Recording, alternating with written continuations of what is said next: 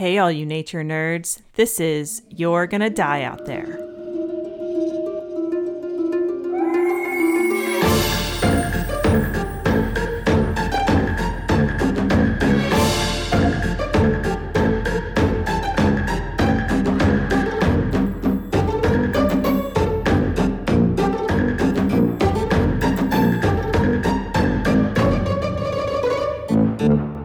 Welcome back, everybody. Welcome back. I'm Jen. I'm Megan. This is You're Gonna Die Out There, the podcast. This is a podcast where we tell you weird and wonderful stories of unfortunate incidents between humans and nature. The natures and the humans. If this is your first time, we'll just give you the rundown, our menu, if you will. But a la carte.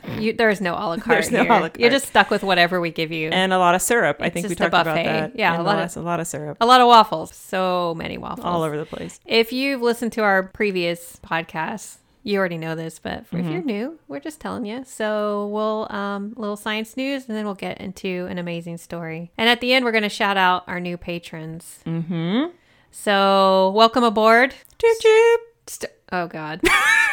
Put on your seatbelt and get ready for an amazing ride. So, Megan. Yes, Jen. Corrections corner. Let me tell you a little something about a correction that I have. This is a correction of a correction. We're basically correcting our corrections corner. Yeah. From last week. Last week and then the previous week, I think. Oh. Way back, if you'll remember. I said Coconut Joe. Then what did I make the correction to? So we're talking about the Mighty Bush, which I swear I watched in 2007. It's been a while. I have seen this particular episode, if you will. I don't know how so many times. Mm-hmm. I corrected myself and then I called him Coconut Willie, which was like even further. And I'm pretty sure it's because there's this small restaurant on the beach called Bamboo Willie's. Yeah. I'm surprised you didn't just call him Bamboo Willie's. At that point, this is where we are now. It's just what's happening. So let me just correct all of those and say it's Milky Joe. Are you sure? I am 100%. I have gotten a text from our friend Scott who is like, what is wrong with you? Oh my God. How many times? Anyway, yeah. So Milky Joe, go check it out. It's amazing. Thank you, Scott. Thank you, Scott, because it's been a while. So I do want to do one more correction from the corrections corner. It is also a mistake that I made, but let me preface this with, I was reading the article. So the people who wrote the article about the native people's tribe who regained their land in Big Sur wrote Indian, and I read it without like registering and saying, oh, they're one, not from India, and two, let's call them indigenous peoples or First Nation peoples or something that's more appropriate than, quote, Indian. Yes. Yeah. So I just wanted to, in case you caught that, I caught it when I listened back and I was like, ugh, dang it. Right. Get it together. I mean, I knew you were reading from it. Right. Because I'm sitting here looking at her so I can tell she's reading from it. But when I did listen, I was like, oh, weird. But yeah. It wasn't you. A final correction? Yes, let's hear it. Well, this was mine. This one really bugged me in the episode before last when we were talking about Ricky McGee. And at the end, we were saying that if you were trying to protect yourself, you would want to go all crazy Mad Max in the desert. Just so people wouldn't mess around with you. And we brought up the Raising Arizona bounty hunter. With the flamethrowers? With the flamethrowers. And we're like just throwing fire everywhere. And then later I was like, good grief. I mean, there were just horrific fires in Australia, and here we are like making jokes about throwing fire, but it was in the context of that particular movie. Yeah. And in the desert. We do not think it is okay to throw fire anywhere. Please do not do that. Yeah, no flamethrowers. It was a joke.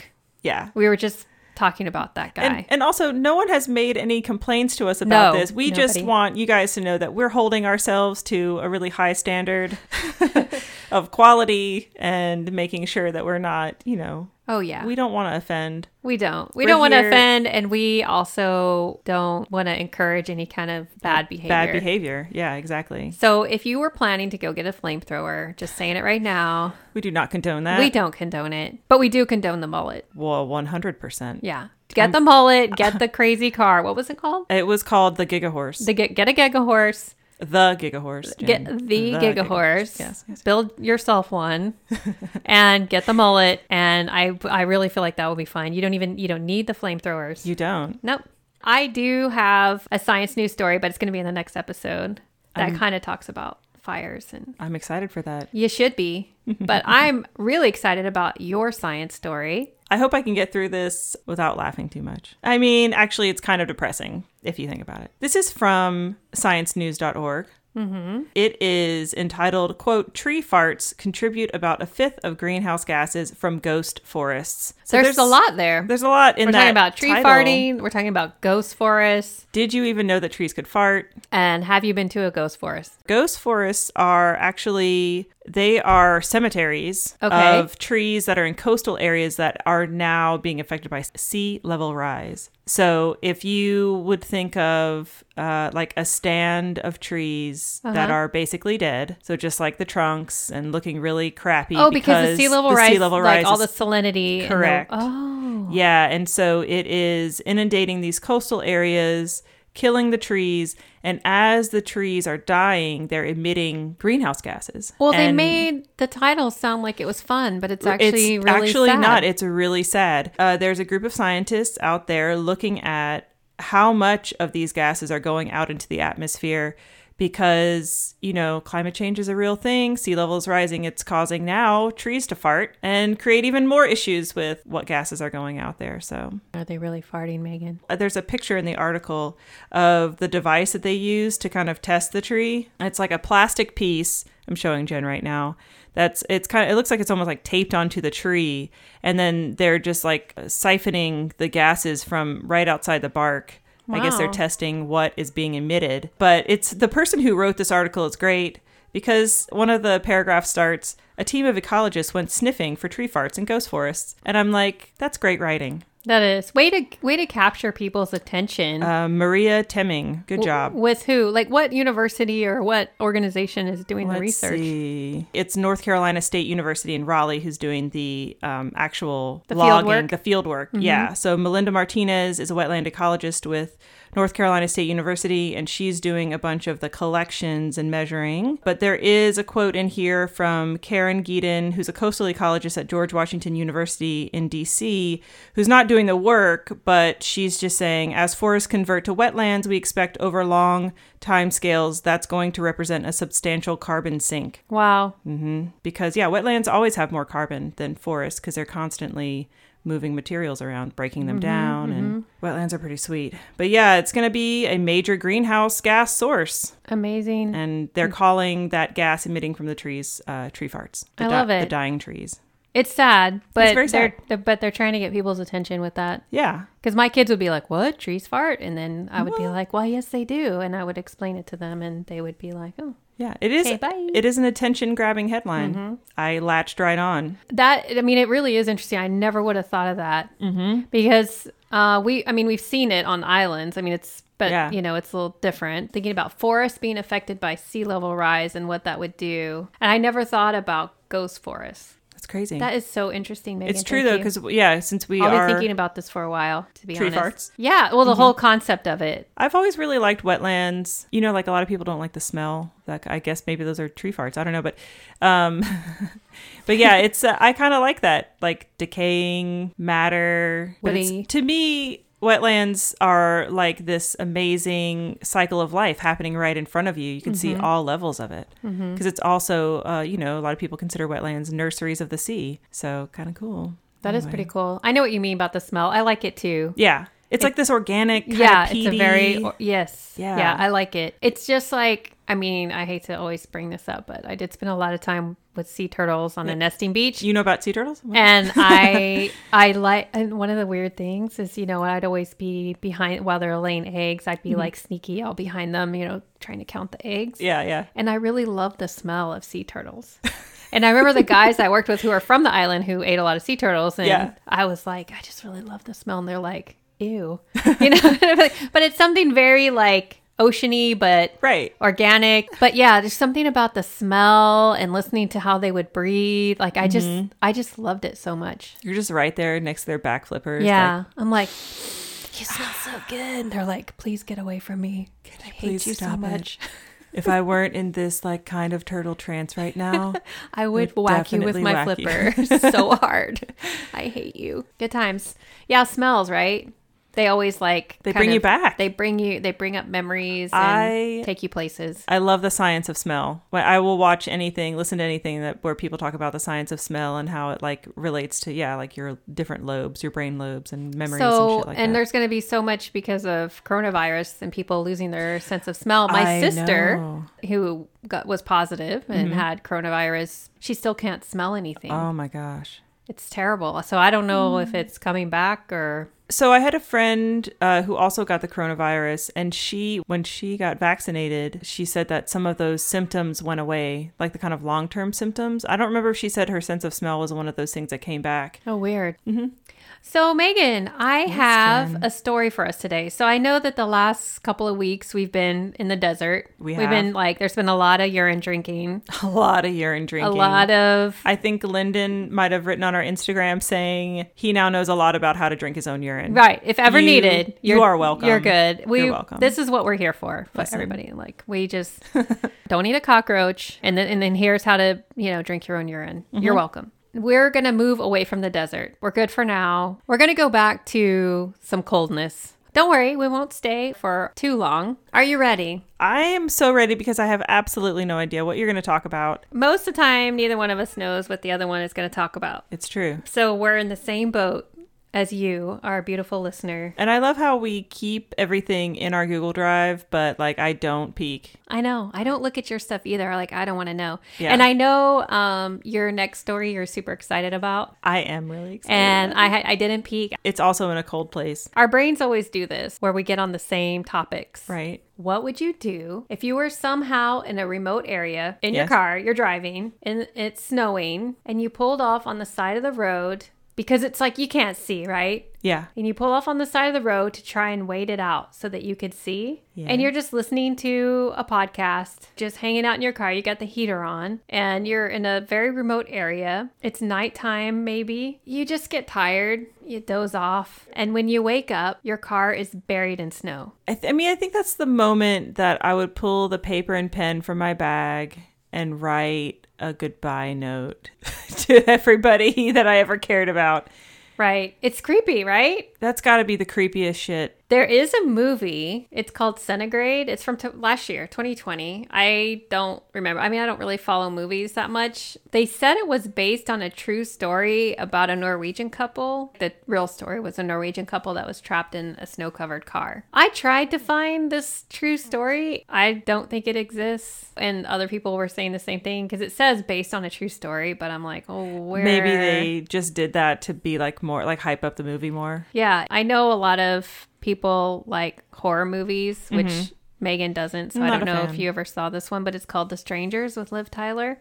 And I remember I watched it, and because I love scary movies. It said it was based on a true story. Anytime somebody says something's based on a true story, I look it up. Yes. Like, always. I'm like, I want to know the real story. Because the story is like it's been a really long time since I saw it, but a girl like knocks on their door. It's super creepy, and they're at this like remote in the woods family home and like vacation home, and then these people come in and I don't know, just like really terrible stuff ensues. Terrorize them. Yeah. I was like, this really happened? Like, this is terrible. Like, how could this happen?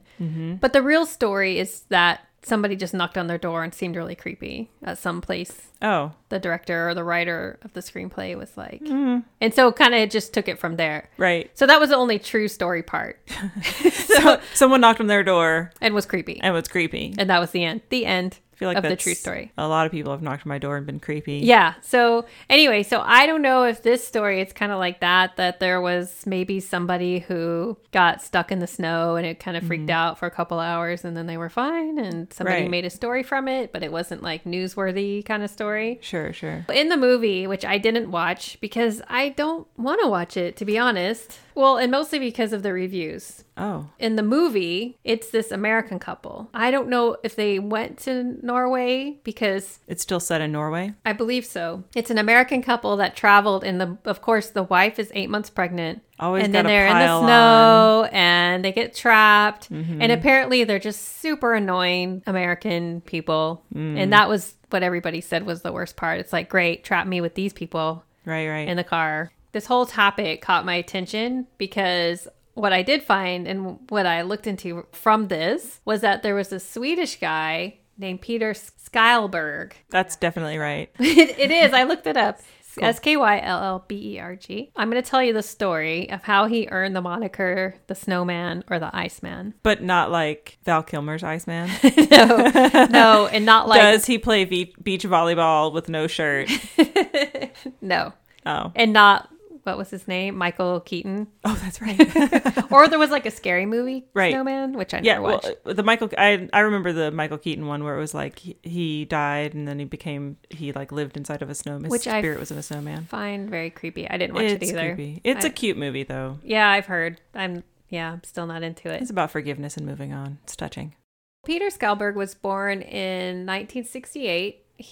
I think it doesn't really give any information about his background, really, like as far as where he grew up, but where they say he was from was Karlskoga. That's totally right. I know I'm saying it exactly like Swedish people say it. Definitely. Karlskoga, which is in central Sweden. It's an iron manufacturing town. I don't know if that matters to anybody. Maybe people who live in Sweden are like, that's right. I was about to make a Flashdance reference, but then I realized that that's a steel town. They didn't make iron. They were making steel. Oh, right. But you make steel from iron? I don't know anything about metalworking. I just know she was a welder. I didn't right. know. I don't remember beyond that. Right, and she danced like she's never danced before.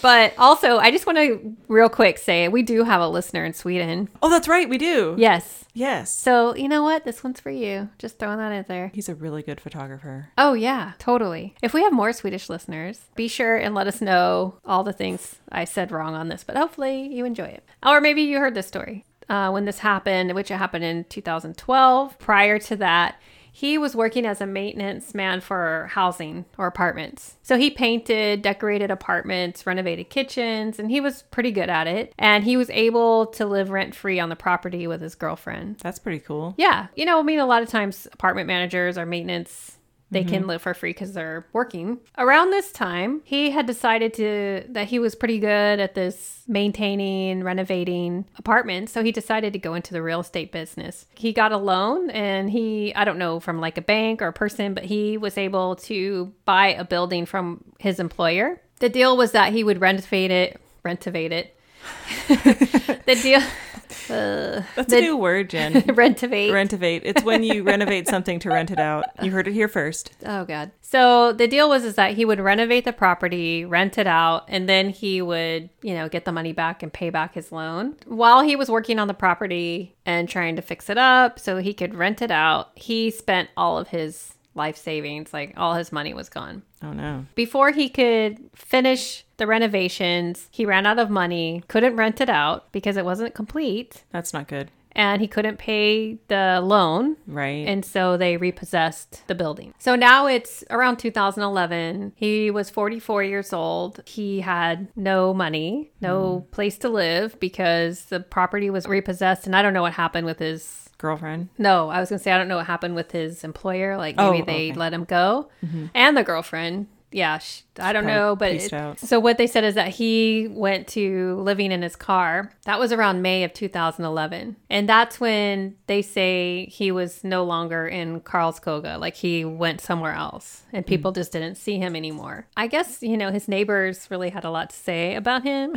They were just like, he got into a lot of debt. He couldn't pay his bills and then he just disappeared. And that was for like almost a year. And they just called him a very odd guy. Oh. Whatever happened with his girlfriend, that didn't work out. He had those piling debts he couldn't pay. He was living in his car. And then he showed up in an area called Umea, Umea. That sounds right. They say it's a university town about 400 miles north of Stockholm. And it's also kind of traditionally known as the last major town or city before you get into the wilderness of Sweden. It's like the last stop. The last stop where the reindeer live. Remember our reindeer story? That's right. Oh, yeah. Yeah. Oh, yeah. So, I mean, the reindeer don't really show up. I'm sure they were around. The reindeer and what were the name of the people? The Sami people? The Sami people. Yeah. They don't show up in this story, but I'm sure they were around and they were like, he's an odd guy. He's just really strange. He's just so strange. I don't know. So he pretty much kept to himself. I mean, is there a maintenance man story where the maintenance guy is not strange in your brain? Can anyone think of one? Maybe just the guy from like Batteries Not Included. I think that maintenance guy was nice. When I was in college, Megan. Oh, no. Oh, God, you just brought up a memory. Sorry. When I was in college, I lived in a duplex. Mm-hmm. The guy who I rented from was like a dean of one of the colleges at the university. The guy who lived in the other side of the duplex was a maintenance man. Mm-hmm. And he was very strange. And one time he got really drunk. All I know is I had walked to a bar because it was on university. Yeah. With some of my friends. Of course we walked because we didn't want to drive. Yeah, of course not. So I had walked and we all walked back. And when I got back, one of my other college age neighbors was like, dude, that guy was on top of your car, like acting like a gorilla. Like he was wasted and he was a huge guy and he was like making like a monkey, like, the beating of the chest. That's how they described it. He was trying to show how big he is. And they were like, excuse me, sir, what's happening? It was my car. And he ran down the front of my car and you could see like dents going down the front of my car. What the hell, Jen? That's He was crazy. super weird. And so I called my landlord and I moved out. Immediately? Pretty like immediately. That night? Yeah. There were other strange happenings, but anyway. That's weird. I want someone to write to us about a good maintenance man. Oh, there's a lot of good There's a lot. I feel like those when are you're some telling, skills. But when you're telling a good. story, you don't talk about the nice, boring people that just live their lives. Yeah. We talk about like the serial killers and This is true. Or just odd. This guy's fine. They just said he's odd. He was a loner. Let's just say that. Like a very introvert to the extreme. Sure. Anyway, that was Peter. He didn't murder anybody as far as I know. And maybe he saw a reindeer while he was out and about. I want to have, I just picture like a Far Side, like the reindeer, like having their morning coffee. Like they're all just like giving side eye to this guy. They're like, he seems strange. Did it say what kind of car he's in? Well, let me get into the story. Okay, We're just digressing so much. Sorry. We waffle all the day. We just stole that word from Lyndon. I know, but I think he's okay with it. Yeah. Okay. Anyway, we gave him credit anyway. Yeah. So he kept to himself. He was at this point living in his car in the forest. The people from the town said that he didn't look like homeless. I mean, he looked totally fine and nobody really thought anything of it. They said that later in the story, we'll come back to this, but they found some receipts in his car from December 15th when he went to one of the local shops to buy some magazines and coffee.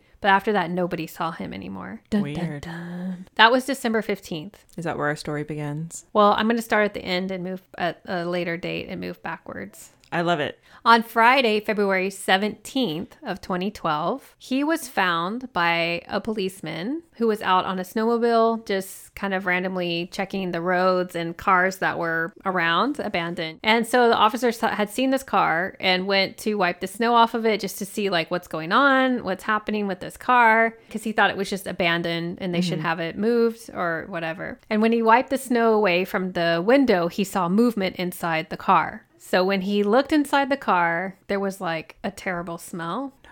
Peter had been living in his car for about 60 days. Just in his car. In his car since December 16th. Not cracking a window. Yeah, no. All the bodily functions happening inside the car. Is that what you're saying to me? As far as I know. When they took him from the car, they took him to the hospital. The chief medical officer at New Orleans University Hospital said he'd never seen a case like it. He said that he had probably been kept alive by the natural warming properties of the snowed-in car, like it being encased in snow, like an igloo. Like an igloo, yeah. How it's like, how many degrees warmer when you go inside of an igloo, but it's like made of ice. Yes. Yeah. And snow. Right. But it kind of keeps like the wind insulation. And it's an insulation. He said, and this is a quote, "The man obviously had good clothes. He's had a sleeping bag and he's been in a car that's been snowed over. Igloos usually have a temperature of a couple degrees below 0, that's Celsius. And if you have good clothes, you would survive in those temperatures and be able to preserve your body temperature.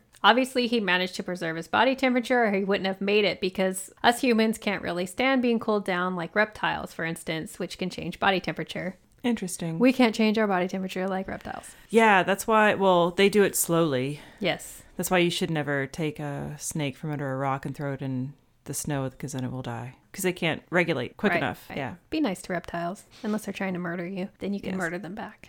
Okay. No, 2 months. He said 2 months was basically the upper limit of what a person would be able to survive without any food. So he basically had no food, so they think, for about 2 months. He was in his car. With his coffee and his magazines that he got in December. Yeah. And a lot of cigarettes, we'll learn. God, the smell. Oh, yeah. They were like, was it an igloo effect or was he in some sort of weird bear-like hibernation? They say it's so extraordinary to medical experts that they really wanted to understand like how he survived in these extreme conditions for so long. Did his metabolism slow down like a bear that hibernates, making it easier for him to go without food, so his metabolism was just running so slowly? This chief medical officer at the university hospital was like, no, that's not possible. Humans don't hibernate like bears. We don't do that. We can do the hyperphagia part. Oh yeah, we can eat a lot. We can pretend like we're going to hibernate. Yeah, but we don't actually hibernate. He said it was more likely the insulation provided by the vehicle was probably more the factor in all of his clothes and everything. He was completely emaciated. He could barely speak. They all said like he was like at the very end of his, what? I'm imagining the drug guy from the movie Seven. Oh my God. That's what I'm imagining. The one that was like kept alive. Was he the drug? He was like hooked up to a bunch of needles. Like he had been getting intravenous drugs, but he was like somehow kept alive and he was essentially a skeleton. Yes, but he was with still all alive. the sores. Yeah, with all the sores. Yeah. Ugh.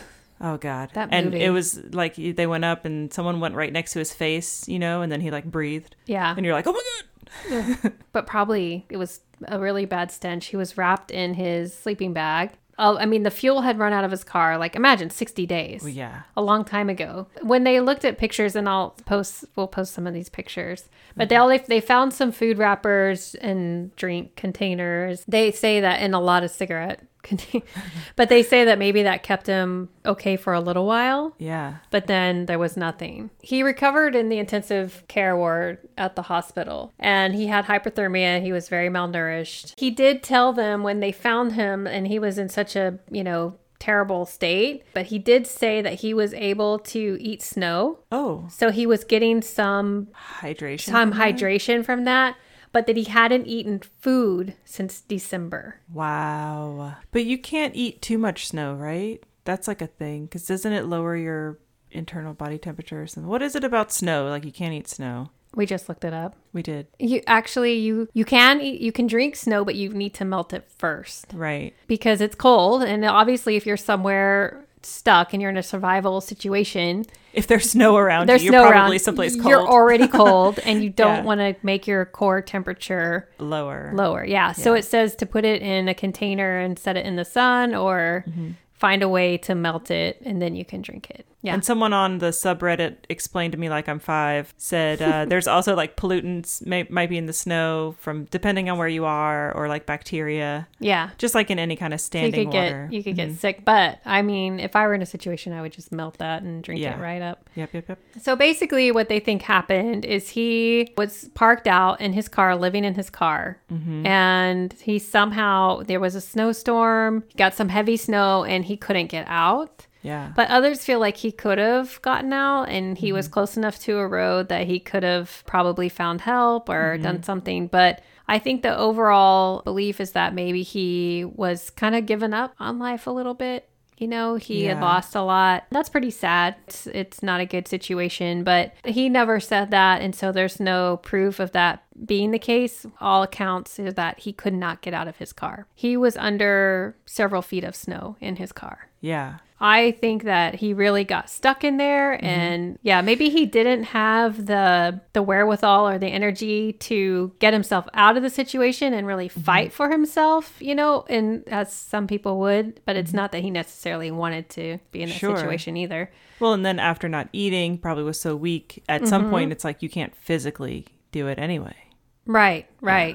And the other thing a lot of people talked about is where was his family? Was nobody looking for him? Right. Like what happened that he could just kind of disappear for a few months and nobody, put a word out to find him. But apparently, and this is maybe part of his personality, is that he had not spoken to his family for over 20 years. Oh my gosh. So his aunt said that he had broken off relationships with his family because they just said a family scandal. Which was not explained, but yeah, I know. I'm all like, what's the scandal? So many question marks. We all love a good scandal. And they said, and this is a quote, the scandal was a lie, but when the truth came out, the damage was already done. So maybe it was like a lie about him or something. Maybe the family thought something bad about him, or he thought something bad about somebody else. Who knows? Sure. And they could never work it out. My brain is like, oh, they probably accused him of something, and that's why people consider him odd, because he doesn't trust anybody, so he doesn't share his life. Right. And that's why he's such an introvert. Like, so many things. You could just see, this is where based on a true story comes from. Because you could just go all over the place with it. Let's make a movie, Jen. Let's do it. I mean, we're good at those things, right? Yeah, definitely. No. The aunt had said that while he was in the hospital, his father had called the hospital to speak to him, and he refused to speak. He refused to take the call. Wow. So something, like the aunt just like told all kinds of stuff. But according to her, it was his personality even before all this happened, that she said she used to babysit him, and he had 5 siblings that he wouldn't play with, that he stayed away from other kids and people and just wanted to stay by himself. So, oh, well, maybe he liked that. That's just his personality, And yeah, some people, they just are happier alone, and that's fine. Whatever quote normal is to you is good for you, right? Yeah, unless you're a pedophile, and then that's not okay. That's not okay. Or a murderer. There was a lot of speculation afterwards, and I found this similar to your story in the desert, Mauro's story, and even Ricky McGee's story. Yeah, that people had it's like they just didn't believe that could happen, or like, why didn't they do this? And I think there's always just going to be those people who will speculate, but you'll never know until you're in that situation and you're that person. Yes, like how you can deal with things and what really happened. And I just refuse to believe that somebody would just stay in their car. If he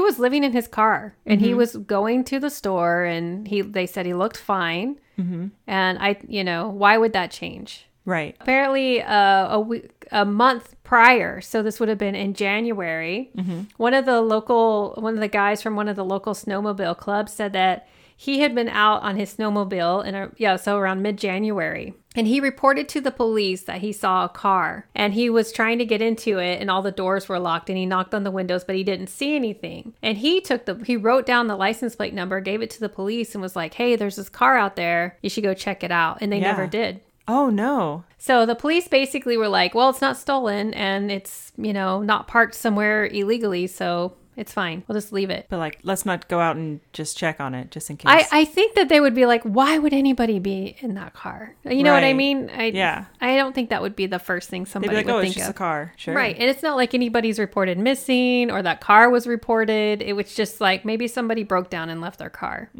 But they should have. Plus, what else are they doing? This is a last stop town before the wilderness. What else have you got going on? If you look at the pictures, there's one that shows the interior of the car, and it's completely covered in frost. I want to see that. I just can't imagine. And it's kind of gross inside there. I just can't imagine what it would smell like. Let's imagine for a moment. Ew. In the spring of 2012, the Discovery Channel broadcast a documentary called Alive, because it has like an exclamation point. Alive.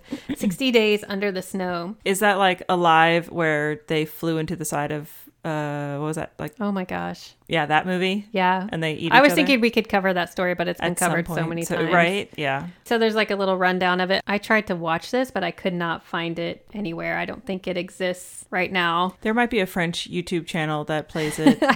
I really tried to look it up, but yeah, I couldn't find it. So it's basically covers the 60 days. So that's out there. If you are able to find it, then watch it. Yeah. There was nothing about his life afterwards. I think he's just a very private guy. He's obviously, we know he likes to be alone. He did not participate in this documentary at all. Oh, just someone told his story. But I'm like, dude, you could have made some money from this. Yeah, for real. I was about to be like, did he write a book? Yeah, he should. There's 0 on him after this. There's some fuzzy picture of him maybe currently or from 2012. That's fun. Yeah. That I couldn't, I couldn't find anything. Hope you're doing well out there, Peter. Hope life is better. But this kind of got me interested because I remember hearing stories of people getting snowed in their cars. I looked a little further. I'm going to give a rundown of some other stories. Cool. And one of them I think you'll remember. Is one of them in Atlanta? No, I don't think so. I don't know if you remember in like 2012 or 2013, there was a big snowstorm in Atlanta and it got like iced out. And there were a bunch of people stuck on the road losing their minds, and everyone in the northeastern United States was like, Atlanta's so stupid, they're complaining it's only a little bit of snow. And it really was a little bit of snow, but people don't understand when you grow up in the South and it doesn't snow, like it snows in Oklahoma, so you're like used to it. Yeah. But in Georgia, it's like if we get flurries, everything stops, all the bread is gone, everyone has gas. There's no more toilet paper. Like losing it on the streets, Right. you know. There's like, I think one of those trucks that pushes the snow out of the way. Yeah, the snow truck that throws the ice down, or the ice. Yeah, put the salt and yeah. there's like one in Atlanta for Oh my like God. all of the roads, and there are a lot of roads. Oh yeah, Atlanta's huge. It's huge and like super sprawled out. And Yeah. anyway, yeah, it was like a big thing. People were like stuck in traffic and didn't know what to do, and like trudging home in the snow. That's It's hilarious. a big thing. Yeah. Well, I don't think there's any of those stories, but I have a couple, and one is rather sad. But so this one, I do remember this. I remember this story. I remember watching it, like maybe like a movie about it. Jim and Jennifer Stolpa, and they had a baby, Clayton, and they spent 8 days in northern Washoe County, so in Idaho, and that was in God, I was just about to say Idaho. yeah, that was in December of 1992, because there was a movie made and it was like big news. I think I've seen the movie. This was like a big story. Yeah. So it was December of 1992 and January of 1993, after getting stuck in the snow trying to find a shortcut to Pocatello, Idaho. The baby was okay. The baby was fine. Oh my God. He was not injured, but the couple, Jennifer and Jim, they lost toes to frostbite, and it was a big deal. So here it is. This is why you might know it. The movie was called Snowbound, the Jim and Jennifer Stolpa story, and it had Neil Patrick Harris. I definitely saw it. Yeah. He played Jim Stolpa, so that was Doogie Howser days, right? Doogie Howser. No, he would have been older. Well, I then, mean, but not much. Yeah, close. This yeah. was like after Doogie. Man, Doogie Howser was like Neil Patrick Harris my is biggest awesome. crush. Really? Oh yeah, because he was smart. I think like because you're younger than me, I was yeah, like, no. it was not like my into it. age. It was yeah. Mm-hmm. I was more like, I loved Sean Astin because of Goonies. What happened is all started. So they're from California, and they were driving to a family funeral. So straight over to Idaho, and there was a big storm, and it had closed Donner Pass. Another story. I know all about that business. Yeah, it blocked the roads that they were planning to take. They're trying to head to this funeral. They don't want to miss it because it's a big deal. So at the last minute, and I'm sure this was Jim's idea, I'm just going to say it. He's like, honey, I know a shortcut. Yes, he's like, Pull up the map. So they decided to take a small country road. Nope. And after like miles of getting worse and worse, their truck, and they were in a truck. Was it 4-wheel drive? I don't know. Got stuck in a snowbank. And they spent 5 days in the truck eating the fruitcake, cookies, and corn chips. So I'm cool with that. What story were we talking about that was a fruitcake? Oh, our very first story. Oh, yeah, because that's how When she survived. Well, she didn't take the fruitcake. She wished she had because it was all muddy. Right. Mm-hmm. That was a great story. Here we are with the fruitcake again, saving the day. So everybody needs to just give a little more Love? love. not Less love. raisins? Yeah. We were gonna make a fruitcake. We were. Yeah. I think we still need to do that. We will. They were waiting to be rescued. They're like, any day now, we're gonna get rescued. Didn't happen. So with no other options, they decided to start walking. No. When they left the truck, they were in waist deep snowdrifts. Oh, God. And they trudged through this for 12 miles. Are they just wearing like church clothes? I don't even know, but they have a baby. So at this point, they had to turn around, and they went they said 28 hours later, they were still in the snow, and Jennifer couldn't even like walk anymore. She was just like, I can't. Imagine like waist deep. I mean, that's not like just walking. That's a lot of work. Lucky for them, they found this small cave. Is this ringing a bell? The cave. I remember hearing this on the news. I would think I was like in high school. I was definitely like 8th grade going into 9th grade that next year. December of 92. Oh no, I think I had already graduated. I was going to say you would be out of high school already. I graduated in 92. I was going into high school. I was in 94, probably at some Nirvana concert. at this point. That's way cooler. I was definitely doing the combat boots and the flannel with a skirt. I think 92 was the year that, I had styled my hair with like a side half pony. And it was big, all right, because I have curly hair, so it was really? like so you were huge. quite it the was grunge like this. face. And like I lived in a small southern town, so it was like everything was very preppy. Like everyone wore those like rugby shirts. You know what I'm talking about? Oh, It's like the 3 colored shirts, and then one of the stripes was white. Anyway, I had bangs. Just horrible. I mean, not like how they are now, which are amazing, but how they were then were it's really bad. That was the year, I think 92 was the year that we took school pictures, and the photographer said something really weird to me. I don't remember what it was that he said, but I made a face. Like I was really confused. Like I was in the picture, I was saying like, what? were you like, oh my God? Oh my God.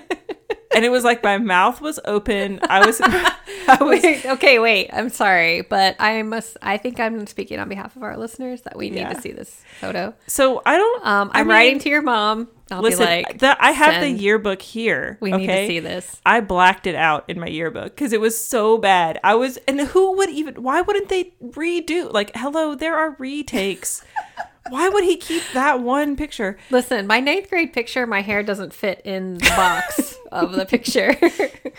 You share your picture, I'll share mine. Oh my God. I'm sure someone has it. I definitely blacked out part. I don't know if I blacked out my whole face or like the whole picture, but yeah, I'm definitely like, what? That's amazing. And I cannot remember what he said to me. I wish I could. So 1992 was a terrible year. It was a horrible year. I graduated high school. Yeah. And I was living in Seattle. I think I'd got a little apartment for myself, a studio. Ooh. And I was, just... You were living the life. You had your combat boots. Did you was it like Marlboro Reds or Camels? What were you smoking? Something, probably. And I had like that's the year I cut my hair off and I had it like shaved up the back. Oh my God. It was one of those. You were living what I wanted to be living, but I was stuck in preppy hell. Yeah. Well, I was completely broke and it was a struggle, but good times. So anyway, I don't even think I had a TV, but somehow maybe I went to one of my aunts or my mom's and I watched, because I remember seeing this on the news and hearing about it. Yeah. And thinking like, oh, thank God the baby was okay, because crazy. That's so what crazy. happened is they went into this cave. Mm-hmm. Luckily they were, the girl was able to get out of the wind. She had the baby. I think she kept the baby like on her body. That's really smart. And she was breastfeeding, I believe. So the baby was okay. Thank God. And so the next day, the husband, James, he went to go find help. He's like, we can't just stay in this cave. He had to save his family. wife and his son. He walked over 50 miles through the freezing snow until somebody finally spotted him. Oh my God. Probably one of those big trucks, that's clearing the roads. And they have like a million lights on the front. And they said he was stumbling, like he was just barely hanging on. He was stumbling along. Once they found him, then they got all the rescue crew out there. They went to the cave. They found Jennifer and the baby, who was 5 months old, got them to safety. So when they were in the hospital, there's a picture of them, if you look it up, of them in the hospital. And they lost, I don't know if they lost all their toes or the majority of them, because they were just completely frostbitten. Oh man. I'm pretty sure James probably lost all his for sure. I mean, it doesn't take much. I'm just imagining they came from California, right? Yeah. They're just wearing like black funeral clothes. I know. like she's got on like hose and some pointy high heels or something. I don't know. God, I hope they were like gonna change when they got to the I'm pretty funeral or sure they something. brought extra clothes. Yeah, but who knows how warm they Right. were. And what part of California? Because there's some cold parts of That's California. true. That's but I true. think they said Bay Area, so not. I'm just thinking about his Bay Area gets pretty cold. I guess it's kind of cold. Yeah, it does. I mean, colder than here. So everything's colder than Guam. But yeah, I'm thinking about him trekking through 50 miles of snow, and how one time after finals at Mercer University, it was like sleeting. Mm-hmm. And I walked across campus not even half a mile, and I thought I was going to die.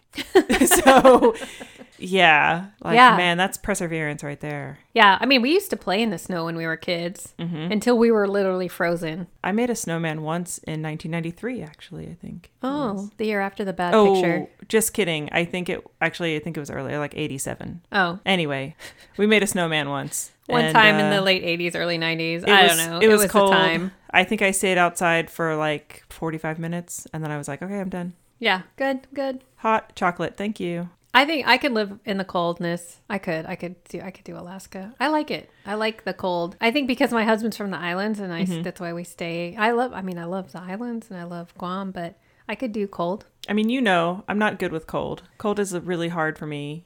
We went to Omaha together once, and it was like I thought I was going to die. Yeah. It was awful. I have another story.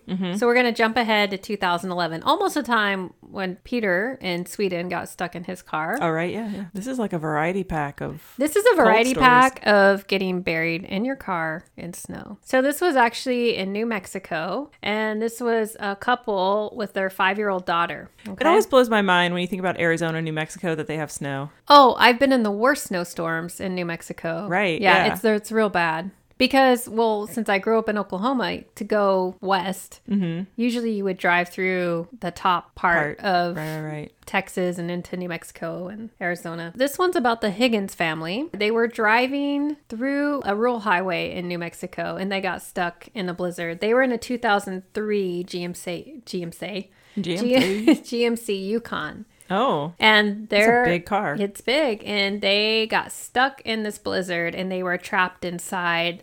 And it caused their vehicle to basically turn into like an igloo, kind of like what Peter's was. It was buried, I think this one was buried 4 feet deep. Mr. Higgins said that they became encased in a vehicle igloo and they could roll down the window and it just kind of slid down. They could touch the snow and they said it was solid and they just rolled it back up. And he said all he tried to do was him and his wife to try to stay calm and keep their daughter calm. Yeah. This was like right around Christmas. They were going on a ski trip to Angel Fire, New Mexico, which I've been there. We went on a ski trip there when I was a kid. Is it nice? Beautiful. Yeah. And it's a really kind of popular ski area. I was really small. I was like at that age where when you go skiing and you don't use poles, you just like fly. I don't even know what that You're is, just like, but that sounds cool. You just like ski really fast, like snow plow the whole way, like trying to, anyway. So yeah, but they hit the bad weather. They were following a snow plow for a while, but the visibility got so bad that they said it was just white. They couldn't even see like the yellow line in the road. And so that's why they slowed down. They were going like 5 miles an hour. They had snow tires on, everything. I mean, they were in a vehicle meant for this. They were prepared. They were prepared. They don't name it the Yukon for nothing. That's right. And so, but the blizzard just was too much. When they were stuck in the snow, they tried moving the vehicle forward or backwards, but the snow was piling up so quickly around them. And as he was doing this, the vehicle started to slide down an embankment. Oh, God. So they were able to keep it running for a while. He was trying to get out of the car Yeah. to go clear the exhaust pipe. Because imagine yeah. if you're running the car and the pipe is blocked. Yes. Oh, no. The carbon monoxide poisoning is coming going to back into come the back car. into the vehicle. Right. He realized that he couldn't open his door at this point. I wouldn't even think about that. Right. Maybe it would like dawn on you when you start to smell it. But, Right. But like, So I wouldn't. They could just, like, hear oh. other vehicles passing and they were trying to honk. no. They honked their horn, but nobody stopped. Nobody noticed because they probably just thought it's like an abandoned car. Yeah. So they had ski gear, they had water, sandwiches. Good job. Oh, that's good. You know, they had a lot of snacks. You know, now I'm starting to like not feel so bad about all the family trips that like not a lot of family trips, but like we would go on road drives down to Florida and my parents wouldn't stop at McDonald's. They would like pack nasty ass sandwiches. Or like we went to Six Flags and they would put sandwiches in a cooler in the car and I'd be like, Yeah. I don't want to eat that. I know, but I love road trips. But Yeah. the snacks. Snacks are the best. They realized as they're in there for hours. I mean, they had food, but they realized it was getting harder to breathe. And I'm very like claustrophobic. I can't imagine. I don't want this to ever happen. Is it because like the snow's like sealing up all of the gaps in the car wherever there Yeah, are I mean, it's gaps, because and they're just like, buried, really. Jesus. So he said, you know, we weren't sure, this is a quote, we weren't sure of it, but we think we were running out of air and that was spooky, for sure. They played games on their mobile phone, watched films on their they had like a little travel DVD player to try to like pass the time. As parents and adults, they were starting to feel like, are we going to survive this? Right. Like, imagine being with your kid. It's one thing to be by yourself, but imagine being with your kid. So I don't know if you remember this. I was in Hawaii when we got the alert that North Korea there was a missile on the way, right? So I'm laying in bed. I can't remember if it was a Saturday or Sunday morning. This is like a weird time to bring up that story. Well, we're talking about survival with kids. Oh, okay. So it's so not snow related. That's why it's not snow related, but if we're talking about emergency situations with children. Okay. So I'm laying in my bed and there's like this crazy alert on my phone that's like, this is not a test, inbound nuclear weapon. Like, it was crazy. Right. I know. I remember hearing about that. It was terrible. I went into immediate, like, prepared mode, whatever. I grabbed canned food. I grabbed, like, batteries, flashlight, whatever. Just immediately. We had a roommate. I was like, get in the car. There was, like, a guy who lived upstairs. He had a little dog. This giant guy, he was, like, shaking. And he was like, oh, my God. I was like, get in the car with us. Let's go. And I happened to work really close to home. And we went to work, and there was a basement. My son is there, obviously. I like packed him in the car too. Don't forget him. And say obviously. And we went to my work, and it was like people were freaking out. He was like younger, but it was like he was like, wow, what's going on, you know? And I was just like, listen, there's a situation. We're going to go down here. It's going to be fine, you know? Like, we're just going to chill out in this basement. I called my mom. She was like, what's going on? Anyway, she's in Georgia. It was like a game to him. And he didn't quite understand how serious it was, I think, because he was so much younger. But you don't want them to know how serious it is. No. I was like, I brought a blanket, like a fluffy blanket for him. We made this blanket kind of area for him to sit on. And we were in the basement of building at UH, and there are all these like soil samples and shit and all these papers, and he wanted to look through all of it, and I was like, well, whatever, who cares, we're all gonna die anyway. Like, I didn't say that to him, but yeah, we were just like waiting to honestly that we're all just gonna blow up. That is insane. It was insane. Yeah. He has a memento from that. He still has it. He found a beta copy of E.T. in the basement, and he still has it. Oh my gosh. In his room. He keeps it. That's amazing. Yeah. Good luck finding a beta player. I know. Only later, you know, a few years later, he's like, Mom, that was like really serious. And I was like, yeah, it was. That's crazy. 100% I thought we were going to die. Well, yeah. And I just thought, like, I love you. Yeah, the guy who accidentally did that, he got fired. I hope so. No, he did. Did he really? Yeah. No one ever really talked about it again. They were like, someone pressed a button. It was real bad. Let's not talk about it. Yeah. Yeah. So I have not been in those situations with my kids, thank goodness. But I can only imagine what it feels like and what these people were feeling like, because they're just trying to, you know, they're just trying to distract their kid. Yes. That's all you can do. Like, hey, let's watch this video. But I'm sure they're thinking the battery's going to die soon. They didn't know how deep the snow was on their vehicle. They just knew they could not open the doors. They couldn't get out. They weren't getting any help. I'm not sure what happened, but he was able to get a cell reception, and he was able to contact his brother in Texas. Oh my God. And the distress call was relayed to the police, and they started searching for them, and the National Guard was called out. Oh my gosh. State troopers, everybody came along with plows. Like, it was a full rescue operation to find them. They were looking everywhere for their car, but it was like everything was covered in snow. So finally, one of the rescuers hit their hood. I mean, it's like that's how much they didn't see them. Oh my God. And started digging. And they had to break a window. I have a picture of their vehicle, and we'll post it. But they had to break their window to get the family out. And when they took them out, they took pictures, and they said it looks like a rabbit hole. And so they were almost 4 feet under snow, their vehicle. 4 feet. That's crazy. Yes. Everybody was okay. The wife got pneumonia, and she was in the hospital, but she recovered, and they were all okay afterwards. The quote from Mr. Higgins after this ordeal was that they were tired and whooped. I love it. That's a great. And he said, be sure to always throw a case of water and sleeping bags in the car. Smart. He said, you know, regardless, it'll be there if you need it. He said if they weren't as prepared, it would have been a worse outcome. Yeah. And they were among 32 vehicles that state troopers rescued from the storm. So It was real bad. I'm sure anybody who lives in that area or was driving through that area in December of 2011. Yeah, I'm sure they remember. I was not there that time. No. I was here on Guam. And now I have like a little bit of a sad story, Megan. Oh, no. So I don't mean to end on a sad note, but they're not always such good outcomes. This is from the Baltimore Sun, and it was titled, Couple Trapped in Snow Leave Diary of Peaceful Death. February 1991, a 68-year-old woman and her husband were trapped in the California Sierra Nevada mountains for more than 2 weeks. She had written a note to her children before she died. She said, "Your father passed away. It was peaceful. His last words were thank the Lord." I think they were very religious people, and they just felt like this is what's going to happen. She was 68. Her husband was 75.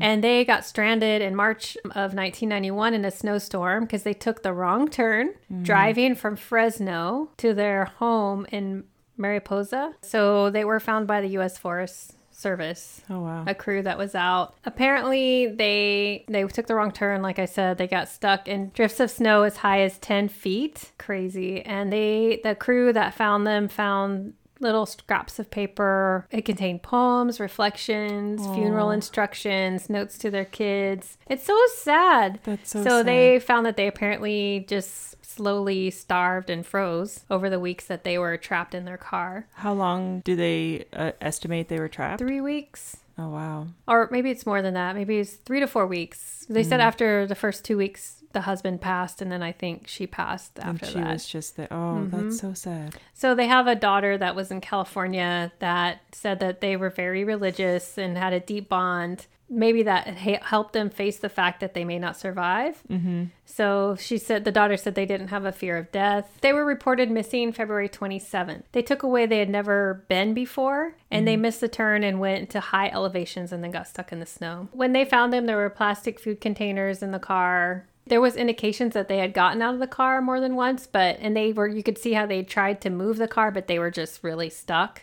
So they weren't trapped in. Maybe they could still get out, but nothing to indicate that they tried to hike out. I mean, they're older folks, and it may just that wasn't an option. Yeah. And the nearest town, which was called North Fork, 54 miles away. So even if they had tried, Oh, wow. Yeah, that's a hike. they had the heater going, they had some blankets. It just over weeks there was nothing that could have been done. The one thing, there wasn't any indication, they said, of a growing desperation in her writing. They seemed to be getting stronger. Like, it's just like, well, this is what's happening and this is how we're going to deal with it. And maybe because of their age and maturity, they were just like, okay, these things happen in life and this is our fate. Right. At least they were together. And I'm sure it's just so insanely sad for their kids and the rest of their family. I can't imagine my mom or my dad or anybody, my grandparents being in that situation and losing them at the same time. It's just so sad. Sorry to end on that sad note, but here, Megan, is what you're going to do if you're in your car and you get stuck in snow. First of all, number 1, stick with your car unless you know for a fact that it's an easy walk to safety. You always see people make that mistake in movies or stories that they're Yes. like, okay, I'm going to go walk. And then it gets worse. It Yes. always gets worse. Always gets worse, especially if you don't know if you're somewhere out in like, look at the couple. Luckily, they were young and they could walk 50 miles, but most people can't do that. Number 2, get out of your car and quickly check to make sure that the tailpipe is not blocked. I never knew that. That is so smart. Yeah. Because that's bad news. If that carbon monoxide is blowing back in on you, you will just go to sleep and never wake up. Scary. Also, run the car's heater, of course, once you know your tailpipe isn't blocked, but you should only do it about 15 minutes every hour to conserve fuel in your car. And while you're doing this, crack the window just in case. Just in Smart. case there is. Some recirculation. Yes. Yeah. And then, of course, pack. Like if you are going on a road trip, especially if it's wintertime, even if the weather is okay where you're at, but you where you're driving, you don't know what can happen. Like Mr. Higgins. It's true. Put Pack some those water- sandwiches. Pack those snacks. some Bologna, yeah.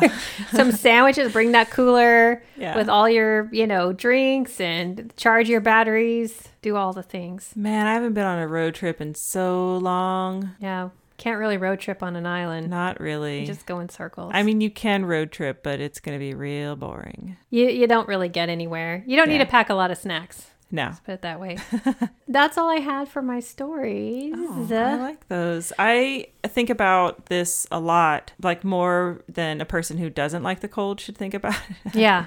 I just don't go to places that are like that unless I absolutely have to. Yeah, I think about freezing to death. Yeah. It just seems a little bit painful, but maybe also peaceful on some level. Yeah. I mean, I haven't really thought about it too much, but this made me think about it because I just couldn't believe that this guy was in his car for 2 months. That's just insane. Hey, Jen, have you heard of this waste-free laundry detergent solution? No. Tell me more. Kind laundry detergent sheets are a completely zero-waste laundry detergent and an eco-friendly alternative to the traditional liquid and powder detergents in the market. Yeah, I've heard of Kind laundry detergent. It has 100% recyclable packaging and dramatically smaller eco-footprint on the environment and helps you lighten your load on the planet. The strong cleaning power of Kind's biodegradable laundry detergent comes from a completely plant-derived formula, which is super cool. This means it's also gentler and a safe alternative to synthetic chemical-based detergents for you and your family. Why choose zero waste laundry detergent? Here's one reason. There's 4 simple, non-toxic ingredients. So no more skin irritation or allergies with their 100% non-toxic laundry detergent, making it safer for newborn babies and those with sensitive skin. Also, it's biodegradable. So unlike many other green options on the market, there's absolutely no plastic waste. There's also no mess. You can take a load off laundry and say goodbye to carrying those heavy laundry detergent jugs and fumbling with those hard to open plastic caps. And it's just way safer. So it's really waste free. It dissolves easily and it cleans great. I use them. I love it. They're also pre-cut and pre-measured, so you don't have to kind of eyeball it, which, oh man, many years of eyeballing it. I probably overused so much soap. It's crazy. It also saves space. As you know, Megan, I'm really trying so hard to be clutter free in my house. This is one more thing to cut back on some of the clutter. It's great. Also, Jen, you can travel with them. I know we're getting maybe back into being able to travel again. I can't wait. If you're taking a staycation, this would be an easy alternative to carrying around one of those little boxes of vacation soap that irritates your skin. And no liquid, so they're not going to take it away from you. And one thing I really like about their website is that they take the time to see how much detergent you would really need for your family. So if you're a family of 1 to 2 folks, 3 to 4, or 5 or more, they can tell you how many boxes a year you're going to need. They have fragrance free for people who don't want their things to have a certain smell to them. But they also have an ocean breeze detergent. I'm one that I like a little fresh ocean breeze smell to my clothes. Also, you're going to save money. It's 25 cents per load, and you're going to save 12 to 18 plastic containers a year. That's up to 1,530 in a lifetime. So just head on over to our website on the sponsor page and click the link for Kind Laundry. And once you're there, you can use the code KLSS10 and you'll get 10% off your first order. So go check it out. Bye. I figured it would be a good time to talk about some wildlife in Sweden. Yes. Because why not? Why not? I'm going to go through the complete list of mammals in Sweden. Just kidding. I'm not really going to. I'm just going to talk about some of the bigger ones. Cool. Like reindeers. We love reindeer. Badgers, otters, pine marten. There's all kinds of cool stuff. Red deer, fallow deer. There's moose and wild boar. Bunch of rodents, couple of rabbits. They have a bunch of bats. Oh, just what? Well, kind of and we taking it back to our... I know. Yep. What was it? 1,300 species of bats or something that you told us last time? Yeah, there's so many, and they have 10 species. Jeez. Which is a lot. That is a lot. I didn't really go into it as far as what kind of bat insectivores or anyway, but yeah. Wait a minute. Is this where batsicles are formed? I want to say that they have batsicles. Oh my God. Little bats that hibernate. How cute is that? Super cool. So, Megan. Yes. What do you think is the most dangerous animal in Sweden? The most dangerous animal in Sweden? Most dangerous animal. Are we including people? No. Okay. We're not. I'm going to go ahead and say that mosquitoes can't be in there because it's Sweden. It's very cold. But although the summer. Well, yeah. I'm going to tell you it's a mammal. It's a mammal. Yeah. Is it a polar bear? They don't have polar bears in Okay, Sweden. Well, there are polar bears in Norway. No, they only have brown bear. Okay. Brown bear. And I just think it's cute because there's the brown bear book. Oh, yeah. Brown bear. What do you see? That one? Yeah. I see a red horse looking at me. Whatever. Yeah. I forget all the Yeah, animals. I should have it memorized by now. For real. But yeah, so man. nope, not a polar bear. No polar bears on the list anyway for Sweden. Is it some kind of big cat? No. I really want to get this. I know. Are you really going to guess it? I mean, usually people just go, I don't know. What is it? Is it a moose? Jesus Christ. Yes. Yes. It's a moose. I know that moose are really horrible in Alaska. Like people get because they're very dangerous. They're huge. Yeah. They trample people. Stop stealing my story. I'm sorry. So every year there are approximately 6,000 road accidents involving moose. It's kind of similar to white-tailed deer. Right. So Just bigger. And every year 100,000 moose are killed during hunting season in Sweden, which is that's very sad. So basically, yeah, they say they are pretty aggressive. Mm-hmm. Like you don't want to mess around with them. Like they will trample you, but also, you know, people hit them on the road. And they also have a thing called the murder slug. I'm just going to say it. Just throwing that out there. It's called a murder slug. What? Look it up. And they don't deserve it. They don't murder anybody. Do they have tiny knives? They don't, but maybe they... Repeatedly stabbing. I don't know why they called it... Because they were like, there's the murder slug. Duh, duh, duh. But it's not dangerous at all. It's all squishy. It's just a little slug. Aw. Just living its best life. It's not like those... Do you remember that horror movie in like the late 80s, I think it was, and it was a bunch of slugs that would like... like I remember the trailer for it had like a girl sitting in a bathtub and this little black slug like coming up over the side of the bathtub. Are you sure it wasn't like the leech movie? Oh, feel maybe like it was leeches. I feel like there's movies about leeches. I and just things. assumed they were slugs. I don't know. Well, slugs don't really... I mean... They don't do They nothing. ruin your garden. They do. They do ruin your garden. Jerks. And leave little... You got to put a little thing of beer out there. That's so mean. Cheap beer, and then they drown themselves. Oh. And they die. Don't mess with the murder slug, is all I'm saying. The organization that I think we should support for this episode has nothing to do with Peter or being buried in the snow, because there's really not a lot for that. Just saying. I think we should support the Swedish Society for Nature Conservation. Oh, I like it. Because nature. Because nature. It's a nonprofit environmental organization with an S, you know, because Americans like the Z. Organization. Organization. Yes. I got you. Because European. They have the power to bring about change. They spread knowledge. They chart environmental threats, propose solutions, and influence politicians and authorities both nationally and internationally. They work with 40 different organizations in Africa, Asia, Latin America, Eastern Europe, and they also participate in a variety of networks globally within the EU. Mm-hmm. So they're big. They kind of do a lot. So they're basically, I think they work, you know, locally within Sweden, and then they work kind of internationally with a lot of other countries and people to try to make big movements like climate change or, you know, whatever. That makes sense. So I do like that we're going to support something that's more nature related rather than like, say, you know, EMS, or not that they're bad or anything, but because animals are adapted to handle this kind of weather. Mm-hmm. They're not going to get in their animal car and drive.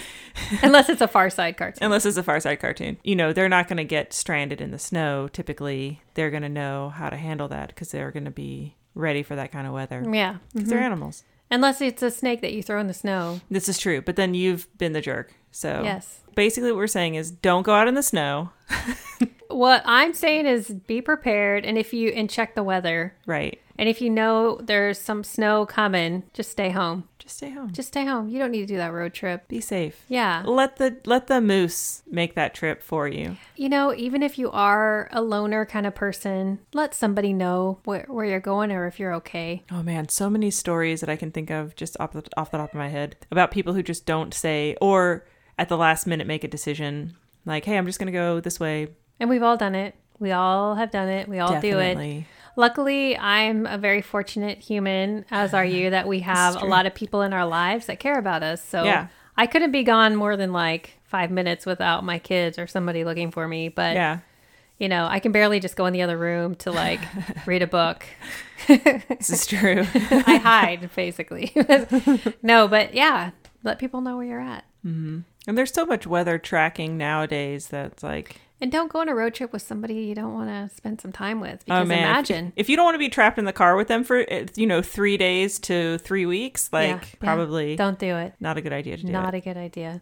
I'll put all the story links, obviously, that I use, but also the link to the organization. Cool. And yeah. So Megan. Yes, Jen. I know you've been thinking about this the whole time. Oh, man. And you better not talk about drinking urine because I'm not. we're over it. I mean, okay, no lie, I was going to be like, you should have a pee bottle, but not to drink it, just to like, because you don't want to just pee in your car. Mm-hmm. You want to have like one of those giant water bottles that you have in your car. Like if you don't have water, because I'm just thinking about the stench. Yeah, okay? What if you got to go to the bathroom and you're trapped in your car, you can't get out? Right. I have a son and it's like the bathroom. I mean, just going to the the amount of pee that happens in that bathroom.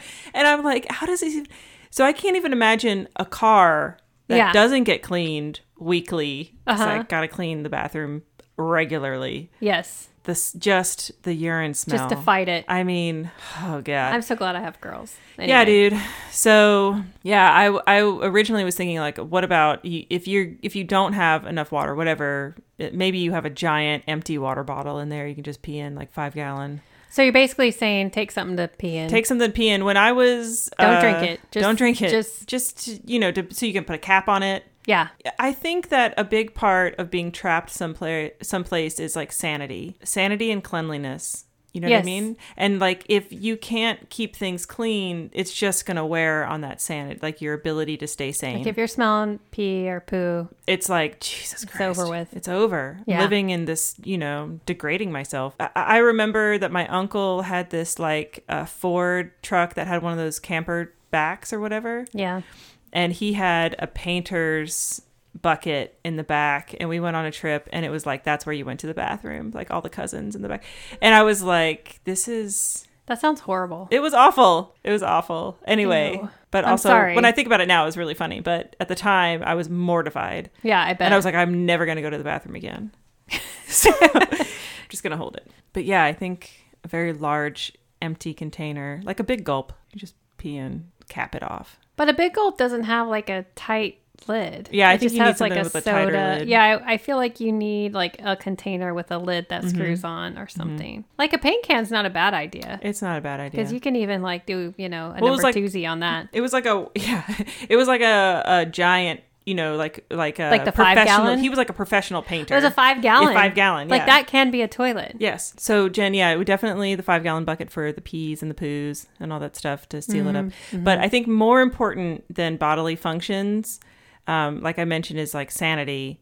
And I think that if you had a giant book of Mad Libs. Oh, yeah. Yeah, because I Spy is going to get real boring after a while. Especially Mad Libs like, never gets old. I Spy old. something white. Oh, it's the 10 feet of snow over our car. But Mad Libs never get old. And they're hilarious. Oh, hilarious. And fun. Well, as long as you have funny people with you. Well, yeah. Yeah, true that. I also think, and this is just from my experience of being in places with no electricity, is I always had a headlamp because I'm thinking if it gets dark and you can't run the power in your car or you're trying to save your phone or whatever, man, I'm telling you, I lived with a headlamp on my head for a long time. I used to share a room with my son when we were super poor, and I would use a headlamp to read at night. Yes. Because you don't want to turn on the light. You don't want to disturb other people. And it's perfect. Wear a headlamp. Yeah, that's smart. Yeah. Also, yeah, Jesus, you're inside that car and the snow's packed all around. I bet it's not very bright just in the daytime. Yeah. And the headlamps last a long time. That's true. You can use them. That's smart. I like it. Mad Libs and a headlamp. Perfect. Done and done. And just, what? But don't let it happen. Don't let it happen. Don't let it happen. Just avoid those blizzards. Do you want to take a shit in a 5 gallon bucket? No. No one wants to. Don't take those wrong turns. Don't take the shortcuts, people. Don't do it. But pack a lot of snacks and sandwiches. A lot of bologna. So Megan, thank you for that. I think that's perfect. I think we've rounded off our story with our emergency preparedness kit. Definitely. And so I think it's time to give a shout out to our new patron. Yes, we got one new patron today. And her name is? Thank you very much, Hadley. Or as I know her, Scarlett. Thank you, Hadley. We appreciate it so much. And we appreciate all of our patrons. You have no idea how much you mean to us. And fun note, her derby name is Scarlet O'Hatred, and I love that. That is amazing. So good. So good. And also, some of you probably saw this, but now you're going to hear about it again, is that we have some new merch. Wait, that shirt is freaking kick-ass. Thank love you. it. I love it. You did a great job. Thank you. So we just had like a silly meme out and everybody liked it. So we made it into a shirt. Someone was like, you should make this a shirt. And we were like, oh, okay. And then Jen has been just killing it with the merch. I've been like, she's like, I made a shirt and a mug and all the things. And I was like, oh my God, you're great. It's so fun. Yeah. So if anybody has any other ideas, send them my way. But the shirt is pretty cool. There's actually another idea I have, but I want to make it for kids. Yeah. Some nature nerd shirts. Because it's weird to have your kids saying, like, don't die out there and stuff. Yeah, that might be kind of I don't really want to do. Yeah, so we'll do some kids stuff and make it a little more cute and fun. And yeah, look forward to that. In our last episode, we talked about the podcast Murder at Bedtime with Lyndon. Yes. Because Lyndon's awesome. So good. I do like to support other podcasts, but I definitely want to mention ones that I particularly like. Mm-hmm. And it is Antique Tea. And I know you told me about this one and you're like, you're going to love it. Yeah. And we listened and it is so it's good. Erica and Jason and they are amazing. Yeah. I love history and we love that era. Like you love Pride and Prejudice, like that. We're like going back, but basically all about it. They are talking about history and gossip. So it's basically like getting the lowdown gossip on real all people, the best. But they're just long gone dead. Erica is like super into history, right? Yes. She has like a background in it or yes, something. Yes. And her friend Jason is not. And just the combination is really good. It's very funny. They're close friends and the way she put it is that so she does all this research. She talks to him about it over tea. As she put it, or they put it, is that he doesn't know history from his elbow, which I think is hilarious. That's pretty funny. So good. Anyway, check it out. Excellent. And until then, don't die out there. Bye. Bye.